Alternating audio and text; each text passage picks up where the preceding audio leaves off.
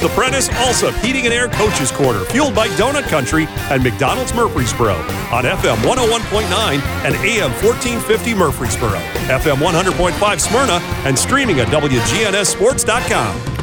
The Coaches Show is brought to you by Sir Pizza, whose 3 Murfreesboro locations offer a huge selection of mouth-watering pizzas, sandwiches, pastas, and wings.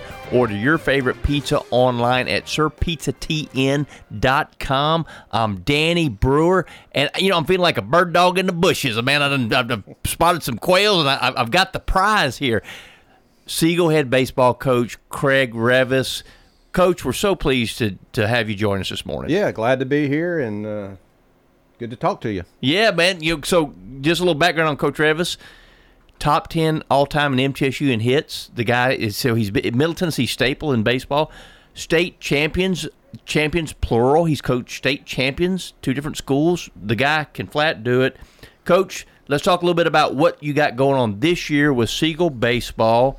First, let's start with the pitching, because that's always usually a staple of your of the winning teams that you've had, and you've had a bunch of them, pitching. Yeah, we feel pretty good. We feel like we can, with district 3-game series, you got to have at least 6 guys that you feel like you can roll out there, and we feel pretty solid. We got 2 guys that started district games last year returning, in Jack Santee and Will Horn. Which both Santee had a really good solid season last year, and Horn is coming into form and has thrown real well this preseason. And then sort of the newbie is going to be a sophomore, Colton Barron, who threw some for us last year and had some growth plate issues, so only got to throw 2 or 3 games, but threw really well then, and he has come out strong this year, this spring, and he'll actually get the opening start on Monday against Stewart's Creek. Then out of the pen, we've got Dylan Rogers, who's sort of been a mainstay. He had 4 saves last year. He's been coming out of the pen for us now for 3 years.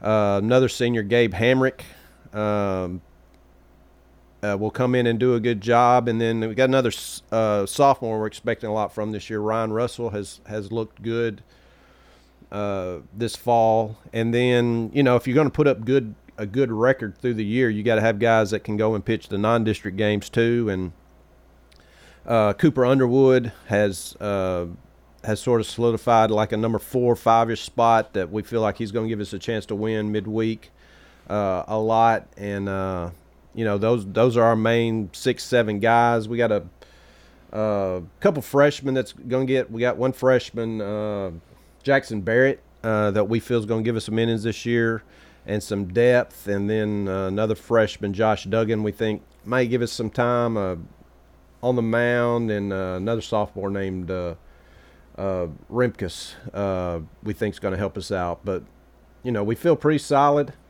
and we'll see. I mean, we're going to be competitive, and they're going to keep us in the games.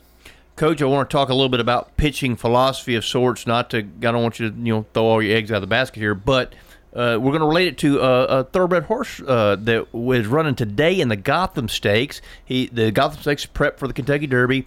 It's a horse called Slider out of the John Sadler barn. He's shipping from the West Coast. He's been in the money 4 out of 5 times. But Slider, when we talk about Slider, is it important to have off-speed stuff? Because obviously bringing the gas is good, but changing speeds is one of the keys, you think, to being a good pitcher? Oh, it is, absolutely. And, velocity is good, but there's more and more guys throwing with more velocity. Nowadays 84, 85, 86 is really nothing that they don't see on a normal basis. You got to get up. In high school, you got to get up, 90, 91 for it to really make a big difference. In college now, they got guys throwing 95, dime a dozen. But to me, the best pitch in high school is probably a good changeup. I've never had a guy that threw a good solid changeup that didn't get people out consistently. And that's probably the best pitch all the way through. But if you can command the changeup, you're going to get people out all the time. You can throw it in, guys that can throw that at any count. And obviously in high school, the curveball is probably a better pitch than a slider. Once you get to college and higher up, the slider, I think, becomes a better pitch.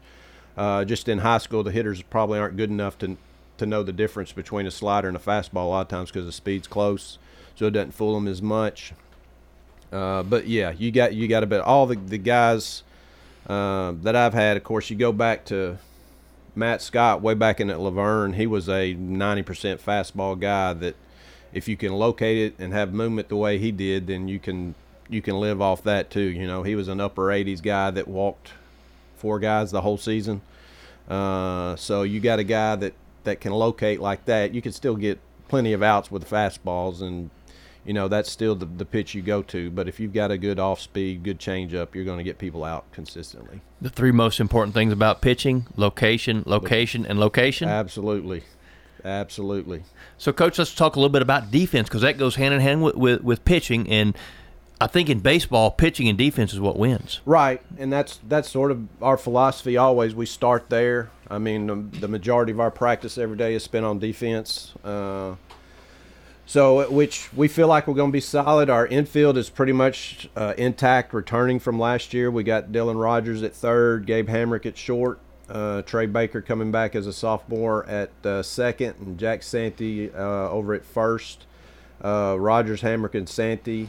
And we got Lane Akers behind the plate, which you got to have a good catcher, and he fits that bill.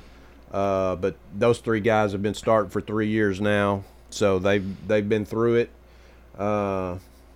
You know, our outfield is sort of new. We thought we were going to have a guy that had been there 2 or 3 years, and Nick Romagno, but got bad news this week that he's got to have Tommy John surgery, and he's going under the knife Friday. So prayers with him and his recovery, and of course he's done for us this year. But so we're sort of going to have a couple guys that played some last year. Drew Hostetler, who came on and was starting at the very end of the year, will probably be in center field, could slide over to the right some, and then we're still, I mean, we got in a scrimmage today, we're still filtering through trying to find our other guys. We got a sophomore, Tristan Thornton, that's sort of a backup catcher that played a lot last year that we're going to throw in the outfield some. Kevin Inslee played some last year, a junior. We have a Jaden Willis that's shown us some good defensive skills that's going to get some time out there. And, you know, Barron, our sophomore pitcher, may play some out there. The outfield's going to be a little bit of work in progress, and it may come down to who swings the bat the best, who ends up manning those spots out there. But we feel good. You know, we're going to ground balls, we're going to get outs on, and our pitchers, we're going to throw strikes, and, you know, we're going to be in the game most nights. Sounds like your up the middle defense is pretty strong. Lots of experience. Right, it is. Starting with Akers, who's rounding out to be a great leader, and you know, he signed with MTSU, so he's going to be around for a while. But he has looked really good swinging the bat this spring. He's got great leadership skills, and you know, the infield's sort of going to be his, is what you want out of your catcher. Absolutely. So let's talk a little bit about offense. You mentioned that a little bit. You got to be able to scratch. You know, pitching and defense wins, but you got to be able to scratch. Talk a little bit about who you got coming to the plate. Right. Which that was last year. That was our biggest problem, is we just did not score runs, and we're still going to have to figure out how to score some runs this year. Losing Romagno, who is our 4-hole hitter, is going to hurt. But that opens the door to some younger guys that, you know, may not have gotten as many at bats this year. Akers thus far has looked far and away like our best hitter, and you know, he's going to be in the 3-hole. You know, and we're going to expect a lot out of him, and moving runners around and scoring runs. You know, Rogers, Hamrick, and Santee have both had a lot of at bats at the high school level, and you know, we're going to expect them to be able to get on base and move people around. And then we feel like some of these younger guys we've got some more pop with them. Barron has shown some pop in his bat. Thornton came up and had some big hits last year. You know, we're expecting more out of Inslee, and then we've got Duggan, a freshman, who has swung the bat as well as anybody. A kid named Braxton McDonald, another sophomore that has swung the bat early this spring well. that's going to get at bats. But still, with this team, I think our key to how good we can be is going to come down to how many runs we can score, and you know, are we going to have to manufacture? Are we going to be able to sit back a little bit and knock guys around? And we've got some speed that I feel like we can steal some bases. But, you know, how good we are is going to come down to how well some of these guys swing the bat. Small ball, upper levels, I talked about this last week with the coach. Upper levels, major league, and mostly in college, they don't do it. They don't steal bases. They don't bunt. How much will small ball be incorporated into your? Well, it's all in high school. You've got to do it because there's nights you're going to see pitchers that your guys just can't. I mean, when you run into the best pitchers, the high school hitters, very few of them are going to be able to, you know, have success. So you got to bunt. You got to steal. You know, you look back to the year we won the state championship. We had faced McIlvain in the game to get to the state championship, and we're throwing a guy that had thrown maybe 2 games, 3 games all year, and McIlvain's 11-0, and we come in and get 2 bunts down, and he throws, I think he made 2 errors on bunts, and we end up scoring 2 or 3 runs and win that game. You know, you go back to the last time we were in a state tournament, you had Chase Burns pitching against us, and we're able to steal a couple bases and get in the scoring position. I think we had 2 hits and 2 or 3 hits in that game, and, you know, 2 of them came after we'd stole bases and got 2 runs to win. So, you know, and it's part of high school baseball. If you think, or if you've got a good enough team that doesn't have to bunt, then that's great, but that's few and far between. And, you know, it's very rare in high school that you put 8 or 9 college type hitters up there that you're going to just be able to let them swing.